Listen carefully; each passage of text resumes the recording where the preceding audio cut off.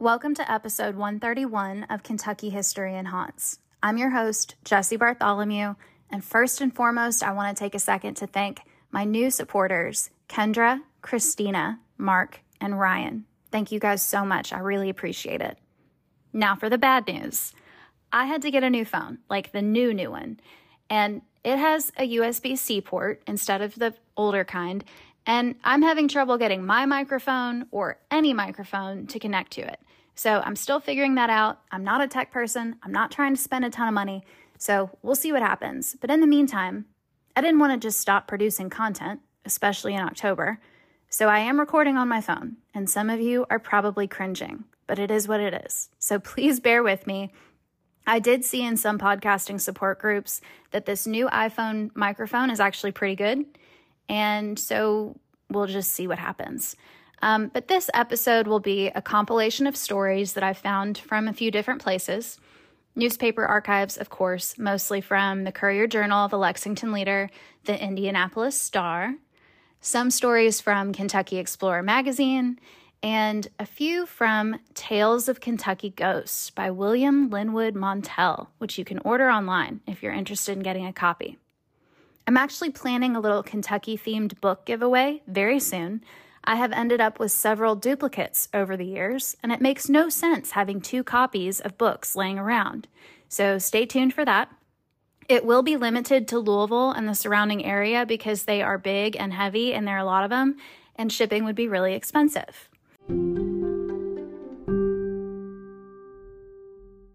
Lately, I've been talking about a lot of stuff going on in the 1920s. Ever since I started that Century Ago in Kentucky series, I just kept finding such good stuff in the 1920s.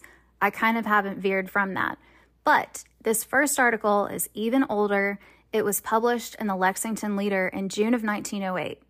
And the writing definitely reflects that. Parts of it are a little difficult to understand, especially because some of it is written in quotations and the words are not spelled correctly.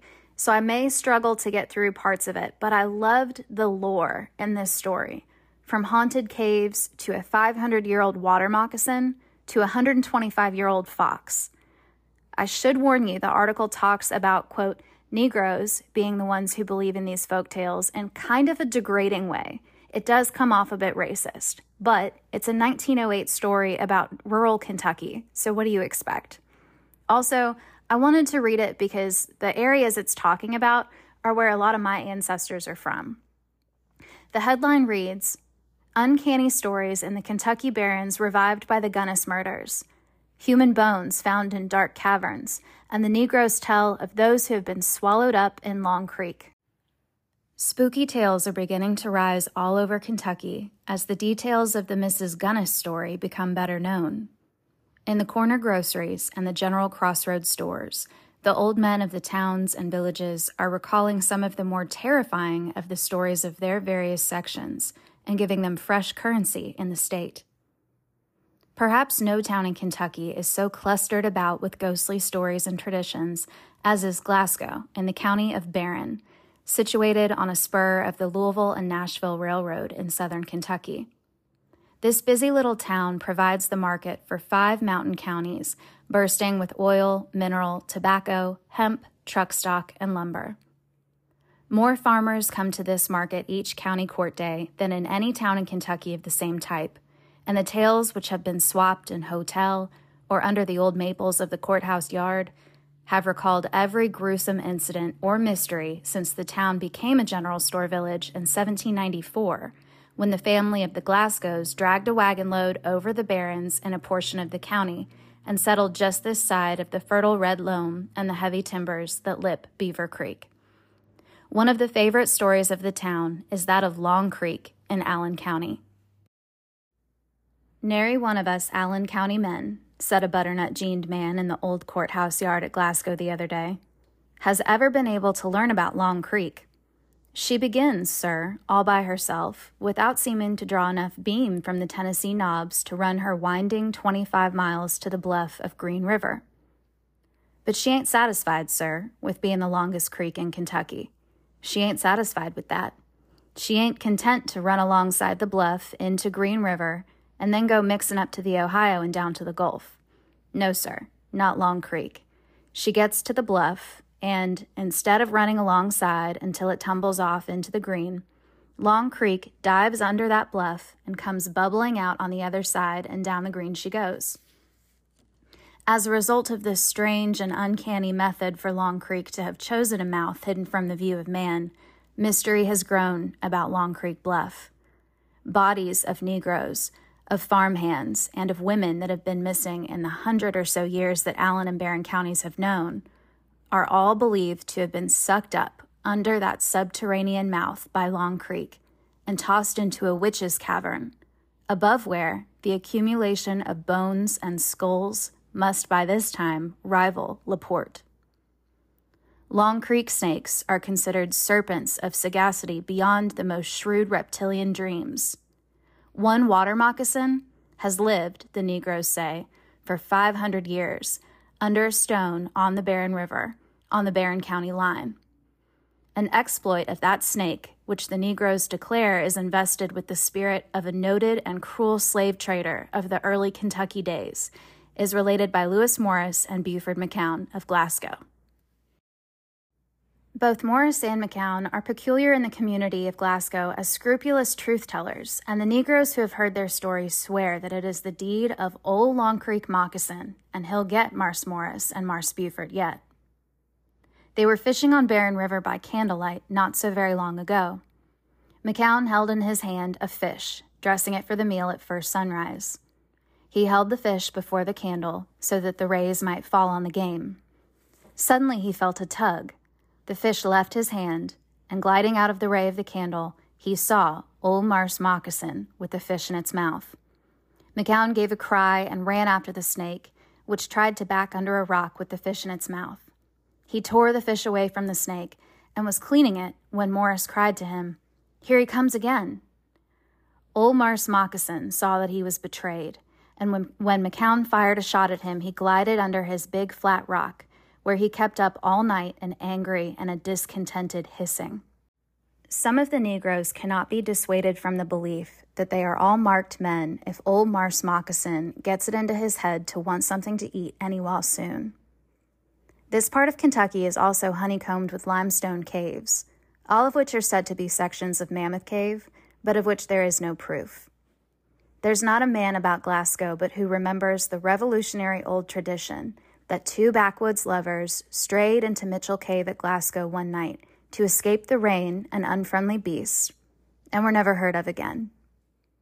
Little boys who have fed on the lore of Diamond Dick and Jesse James organize searching parties in the cave periodically, and as frequently soil velveteen and corduroy, which all Barren County pirates wear, to the chagrin of their good Kentucky mothers. None of these bandits bold has advanced far into the cave, and just what inhabits its innermost recesses, and whether animals do not glare out of the hole at night, is the burden of many a song which the mammies croon to their little white charges about twinkle-eye time in the barrens. Horse Cave, some distance from Glasgow, from which the town took its name, has story after story of parties that were lost in the cavern and were devoured by bears or wolves. Cave City in Barren County has its limestone pit, about which charnel house traditions cluster, all of them, however, whitened with the bleach of decades and dripping with none of the fresh blood of modernity to rival Mrs. Gunness. A farmer plowing in this rich red clay section of the state may strike his share on a rock that, picked, will open into a stalactite recess, bejeweled with the rock formations. In this storied part of Kentucky, also where night riders do no riding, and where the families live in the same houses for generations, the coulter blunts frequently against a flint arrowhead or tomahawk, relic of the days when the soft-footed Shawnees stole through the forest or fished on the shores of the Barren and the Green. The result of this air of romance and fancy has been to make the Negroes of Barren and its environs more superstitious than even those who have haunted manor houses to ponder upon, while many of the white folk believe in the tales of Long Creek, Old Marse Moccasin, the caves, the arrowheads, and the followers of Old Baldy, the fox who has for 125 years eluded hunters and hounds successfully and has 500 holes, are numbered by the heads of those who hunt the red fox in the Barren County autumn moonlights. You all are probably wondering who Mrs. Gunnis is, because she's mentioned a couple times in that article, but there's no explanation. So in 1908, this story came out, and I'll read a headline from the Lexington Leader. It says, "Wholesale murder, a clearinghouse for crime conducted by an Indiana woman. A wealthy bachelor cut to pieces and buried. Mrs. Belle Gunnis may have escaped, reported burned to death with her children. Husbands die mysteriously." And that's all I'm going to give you, because I think I'm going to turn it into an episode.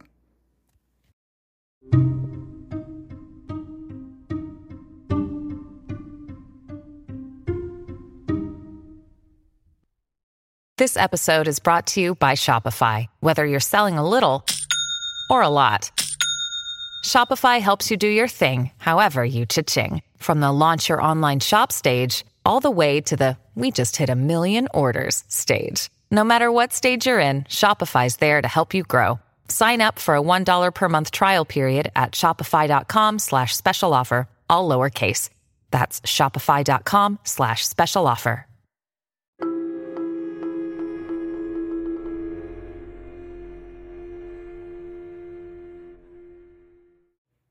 The next story is from the Indianapolis Star in January 1923, and it reads, "A Chase and a Ghost." 2 miles from Terre Haute on a lonely road stood an old deserted mansion, which folks said was haunted. One night last summer found me taking a shortcut through the fields, tearing my way through briars and brambles, and climbing a fence into a cemetery. The whispering pines casting their long wavering shadows among the tombstones did not ease my wildly beating heart. I fancied I saw the dead walking about. I was relieved on crawling through another fence into a field where cows complacently chewed their cuds.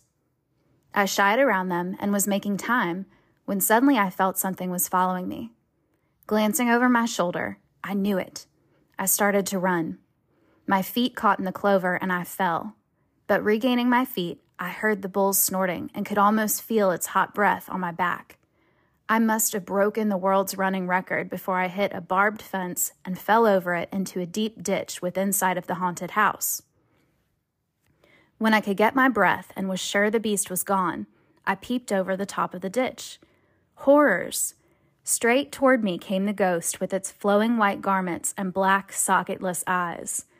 I was ready to faint when I heard the report of a gun and loud shouting.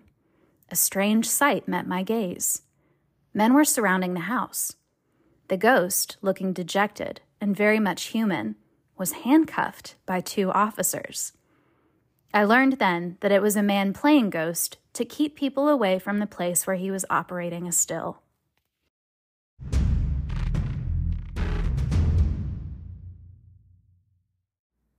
In August 1923, there was a series of articles that came out about a haunted house in Louisville and how the neighbors went a little overboard when they found out about it. It starts on August 14th with an article that reads, "Police are called to stop riot threatened by haunted house. Crowds besiege Chester Avenue home to get look at spooks." A crowd of 1,500 persons assembled last night near the home of James Harris, a fireman of number 14 Hook and Ladder Company, at 1142 Chester Avenue, lured by the report that the house, which is known to neighbors as the Shimmying Cottage, is the scene of frequent visits by a spook. For hours, they crowded about the place, and the street for blocks was lined with automobiles. A squad of police, which had been called by Harris, had trouble in dispersing the crowd. According to neighbors, the house trembles, furniture floats about the room, and beds refuse to hold their occupants. Mrs. Harris told a neighbor, E.J. Gadges, Logan and St. Catherine Streets. He said that the shadowy image of a man often appeared on the outside wall of the house, and on one occasion, a lamp which she was carrying in search of the supernatural intruder was extinguished, and the ghost tapped her on the face and arms. Vibrations caused by passing streetcars and trucks were given by some the reason for the actions of the house, but the theory was disproved when the house refused to shimmy upon the passing of vehicles. News of the ghostly visits leaked out to the neighbors, and for the last several nights, hundreds of visitors have thronged the scene to catch a glimpse of the spook. The Harrises now say that they had rather be annoyed by the supernatural visitor than by the crowds of curiosity seekers. The very next day, there was a follow-up article about this haunted house in the Courier-Journal. It read, "Spooks fail to spook at haunted cottage. 2,000 go unsatisfied. Police hard put to it as they wrestle with the curious throng." The police had difficulty last night in holding back the crowd of 2,000 persons who gathered to witness the ghost made famous by the shimmying cottage at 1142 Chester Avenue. Although a close watch was kept by the onlookers, the spook failed to put in an appearance, and the house failed to quiver, as was its reported wont. For 2 hours, patrolmen worked in dispersing the throngs who filled a vacant lot next to the house, blocked the narrow street with parked automobiles, and crowded the roofs of sheds in the neighborhood, straining their necks to keep watch on the house. The family of James Harris, fireman of No. 14 Engine Company, who inhabits the alleged haunted house, complain, neighbors say, that the crowds which throng the vicinity cause them annoyance, and if the ghost attracts many more persons, a hose will be used to disperse them. Some small boys last night stirred the spectators when they threw a torpedo into the midst of the crowd. The explosion caused hundreds to make a dash toward the house as shouts of "the ghost" went up from many throats. A brick thrown to the tin roof of the house caused a near panic among the onlookers when it came clattering down. Despite the fact that the ghost is supposed to make its presence known only during the nighttime, the neighborhood gang of small boys kept watch all day, telling visitors hair-raising episodes that have occurred in and about the faded red house. Luckily for the family, the public lost interest in this haunted house pretty quickly. On August 16th, there's an article that read, "Cottage spooks are idle. Ghosts fail to put on show for crowds at Harris home." A diminishing crowd that gathered last night to catch a glimpse of anything pertaining to the supernatural at the cottage of James Harris, 1142 Chester Avenue, left the scene disappointed. Until a late hour, nothing ghostly appeared or happened, as nothing happened the night before. The shimmying cottage is fading in public interest, for a smaller crowd appeared last night. Extra police were on duty, however, due to the request of Mr. Harris, after several persons in the crowd gave vent to their disappointment by hurling stones toward the residents. One old man disputed the right of an officer to order him from the scene. "I built that cottage 50 years ago, and if there are ghosts in it, I could find them," he said. Several small boys have commercialized the ghosts, it was learned last night, after police found touring parties composed of persons from other parts of the city guided to points of vantage near the cottage by youngsters of the neighborhood. It was found that the boys, for a fee, lead persons through backyards and over back fences. The last mention I could find of this haunted house was from a few months later in December of 1923, and it says, "Haunted house robbed." The cottage here of W.M. Harris, which several months ago attracted a visit from thousands of persons because of the alleged presence of ghosts, was a scene of a robbery Friday, when a thief stole clothing valued at $50. I think I should mention that whenever I'm talking about house addresses and the whole story is like about a certain house, I try to be mindful of using the number and sometimes even the street name because, I mean, I know that you guys wouldn't just knock on a stranger's house and ask if you could investigate for ghosts or whatever, but I don't know, if I was listening to a podcast and I heard somebody say my address number and got that specific, I probably would feel a little like my privacy was invaded a bit, I think. And so occasionally I will slip up and just forget about that. But for the most part, I try not to include address numbers unless I can confirm that it doesn't exist anymore, which in this case, I'm pretty sure it does not. This address would be in an alley now, and the other address numbers around it still exist, but there is no 1142 that I can see. And in case you are curious, this house would have been in the Germantown Shelby Park area between Trouble Bar and Atrium Brewing. So just to give you an idea of where this happened. But yeah, usually like in the last episode talking about Mary Langley's house on Girard Street in Covington, I tried to be really mindful not to use the address number because that one is still there.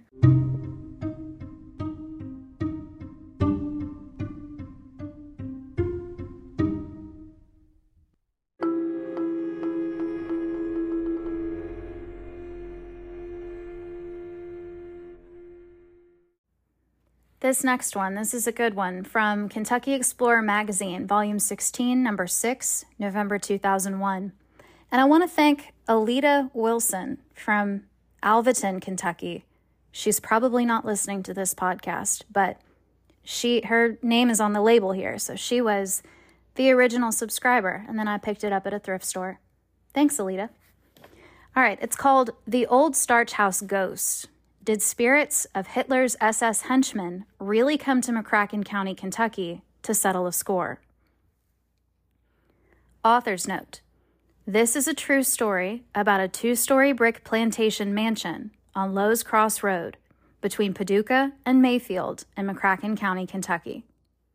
This house has been owned by only 2 families since the time it was built by slave labor in 1856.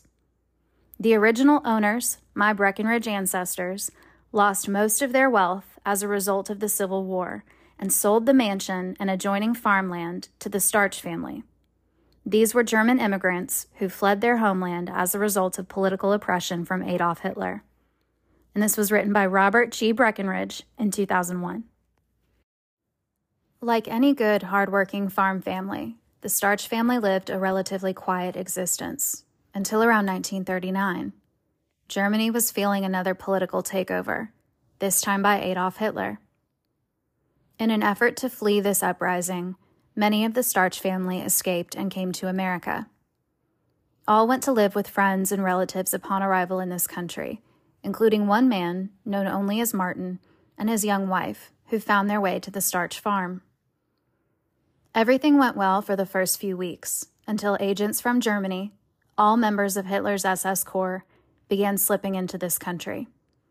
Their purpose, along with stealing information from Uncle Sam, was to seek out and cruelly murder certain German escapees, making examples of them. As history goes, some of the SS agents found the Starch farm one snowy January night in 1940. What followed can only be imagined, knowing now what the SS was guilty of during those times. When the visit was over, a section at the end of the hall on the second floor was walled up, concealing what was left of 4 adults. In the spring of 1946, heirs from the East Coast claimed the house and moved in after general repairs, with the exception of the walled-up hall on the second floor, which appeared to be a part of the house. During the first snowfall that following winter, in the dead of night, there came a banging on the door. Before the occupants could get downstairs, the front door flew open. There in the doorway were shadows of 3 figures dressed in black topcoats and hats to match. Next, these black figures seemed to be moving around wildly in the front room. Screams of men and women were heard like an echo. In a few moments, all was quiet, except for the front door, which slammed back and forth, assisted by the wind. Closer inspection of the house revealed nothing except bloodstains on the stairway leading down the hall to the section that had been walled up years before. The bloodstains were as fresh as they had been 6 years before, yet by the next morning, they were gone without a trace. This happened again several times during the winter of 1946, but only on the nights of a fresh snow. The family inquired of neighboring families, the closest being nearly a mile away, who said there had been many strange things about that house since the family disappeared in 1940 without a trace. They all reported that several foreign people who spoke very poor English had been asking directions on how to find the Starch farm one snowy winter night in January 1940. Afterwards, the family was never seen or heard from again. That spring, the heirs tore down the second floor of this century-old mansion. They were told by an old fortune teller in Paducah, Kentucky, what they would find in the wall of the hallway at the north end of the second floor.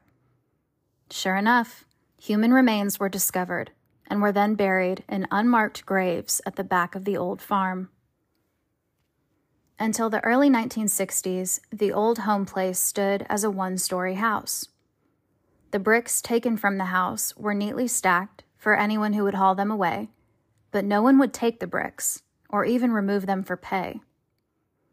Some used to say that when snow covered the bricks in the wintertime, passers-by along the winding country road in front of the old house could hear an eerie sound, like a scream from the past. On my last trip into the area in the mid-1960s, I drove back to see the remains of the old house, to see if anyone still lived there. The old wooden bridge had washed out, and I was told that the house had burned to the ground the January before. Yes, it was snowing that night.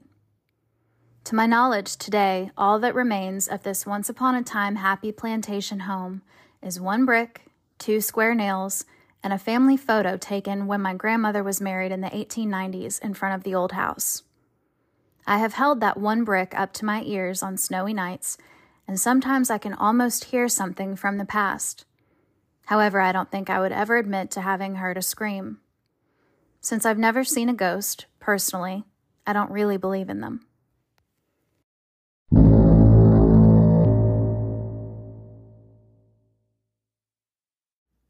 I have one from the book Tales of Kentucky Ghosts by William Linwood Montell, and the story is called Child in the Cemetery from Mercer County. This ghost story was told to me by my Aunt Rosa Stevens. She's told it to her child and grandchild, her nieces and nephews, their children, and now their children's children. Her story never changes, nor is added to, nor taken from. Every time she tells it, she says she can see it like it happened yesterday. Aunt Rosa's father was a minister and was pastor of a church in Harrodsburg when Aunt Rosa was about 10 years old. My Aunt Rosa and another little girl from the church had gone home with a little girl from Sunday school to spend the afternoon. They were walking back to church that evening, and it was dusky dark. They passed an old, abandoned cemetery. The fence was broken down, and the cemetery was overgrown with weeds. You couldn't even see the graves. Everyone in Harrodsburg said it was an old black cemetery, possibly dating back as far as slave times. Aunt Rosa said they were right in front of the cemetery when a little black girl, who looked about 3 years old, walked over the broken fence in the cemetery and came on toward the girls. Aunt Rosa has always been able to describe this little girl over the years, including the clothes she was wearing. She had on a little red jumper and a white blouse. Aunt Rosa said her first thought as the girl kept walking toward them was why a little girl that small was out by herself at dark. As she got almost up to them, the little girl just disappeared. Of course, the girls were astonished and couldn't believe what they saw. Aunt Rosa said her dad had always told her to not get on the neighbor's grass, but she said that night the girls ran right through everyone's yard to get back to church. The next day, Aunt Rosa told a young boy who was a classmate about seeing the little black girl. He challenged her to go back over there with him to show him where she had seen the little girl, so he could prove there was nothing there. When they arrived at the place where Aunt Rosa had seen the little girl, of course nothing was there. They climbed over the broken fence and went into the abandoned, overgrown cemetery. They saw nothing but old gravestones until they were almost ready to leave, and over at the very back of the cemetery was a little grave with a child-sized headstone, but the name had long since worn off. That little grave was just the size for a 3-year-old girl. My aunt still tells this story just like she told it to me 45 years ago when I was about 9 years old. And that story is from Connie Foster from Russell County, January 2008.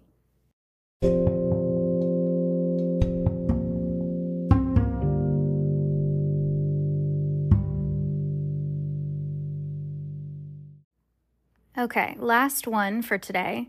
This is from the same book, and the story is called The Dissatisfied Spirit from Morgan County. In a remote section of Morgan County, deep in a woodland area, stands a crumbling old log cabin that once belonged to Uncle Davy. The land he owned was rich in timber and coal, so he decided he should make a will telling exactly how he wanted things divided when he died. This he did, and to protect and store this will and all his valuable papers in the last years of his life, he built a large wooden box, about 6 feet long and 3 feet wide. It looked like nothing so much as it looked like a handmade coffin, except that it was locked with a padlock, fastened with staples, deep into the wood. After Uncle Davy died, the large box was moved to the loft of the old log house, still unopened because no one cared what Uncle Davy's wishes were now that he's gone.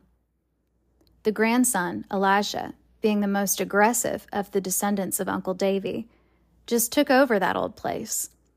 When he married, he brought his bride to the old log house to make it their home.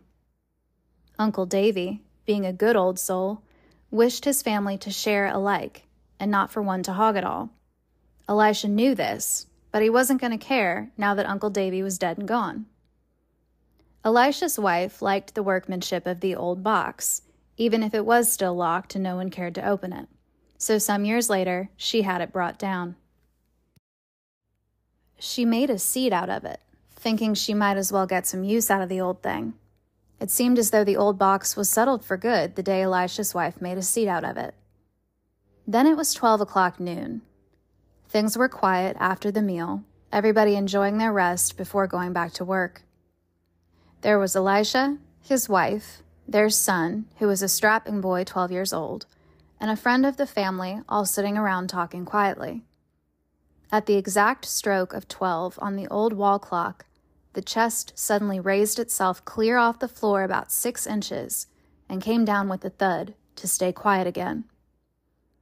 Elisha's wife, being sort of sensible, thought the boys were pranking with them as they seemed to be closest, so she scolded them. They all said they didn't do anything. Elisha suddenly turned white as a ghost, muttering something about Grandpa and his ghost. Of course, nobody believed him. The next day at exactly 12 o'clock, the old clock struck and the box again raised itself up 6 inches in the air. Always, at the exact stroke of 12 every day, the old box raised up. The family was getting scared to death, and no one would go near the old box. One day the boys decided they would try to keep the box on the floor, so they both got on top and stretched out 5 minutes before 12, thinking their weight would hold it on the floor. They waited, scared almost to death. At exactly 12, when the clock made the stroke, the box raised up 6 inches off the floor, boys and all, then was quiet again. Several people had come in to see the haunted box and saw the box jump up. Instead of being afraid now, the family seemed to enjoy the fame of Grandpa's ghost in the old box.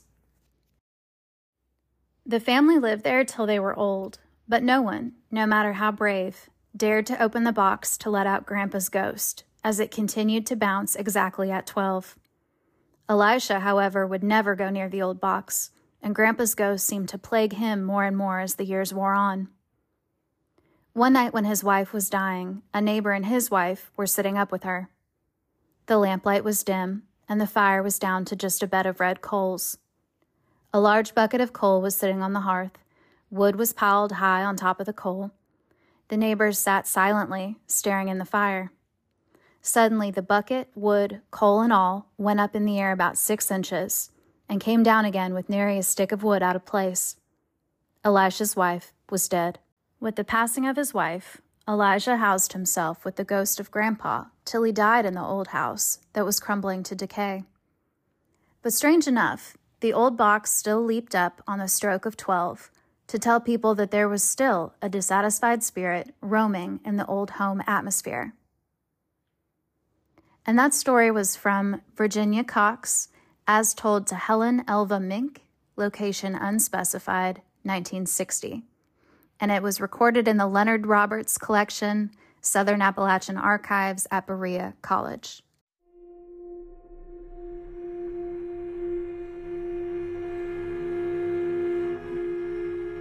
I'm going to stop there for today. I hope you enjoyed those stories. I do have more that I've picked out, so there's going to be a follow-up to this episode closer to Halloween. I do have some other things in the works as well for this month, including tonight I am taking a haunted Victorian candlelit tour of the Conrad Caldwell House in downtown Louisville.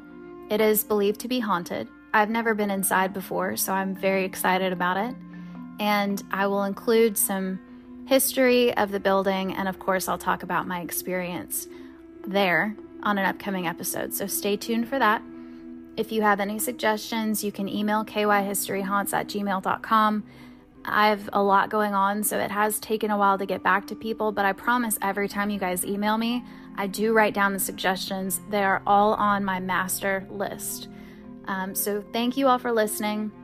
Thank you for interacting with me on Spotify. I've had so much fun with all the new features and getting to see your all's responses to the Q&As and the polls and stuff. So keep that coming. I love it. Thank you for listening. Until next time.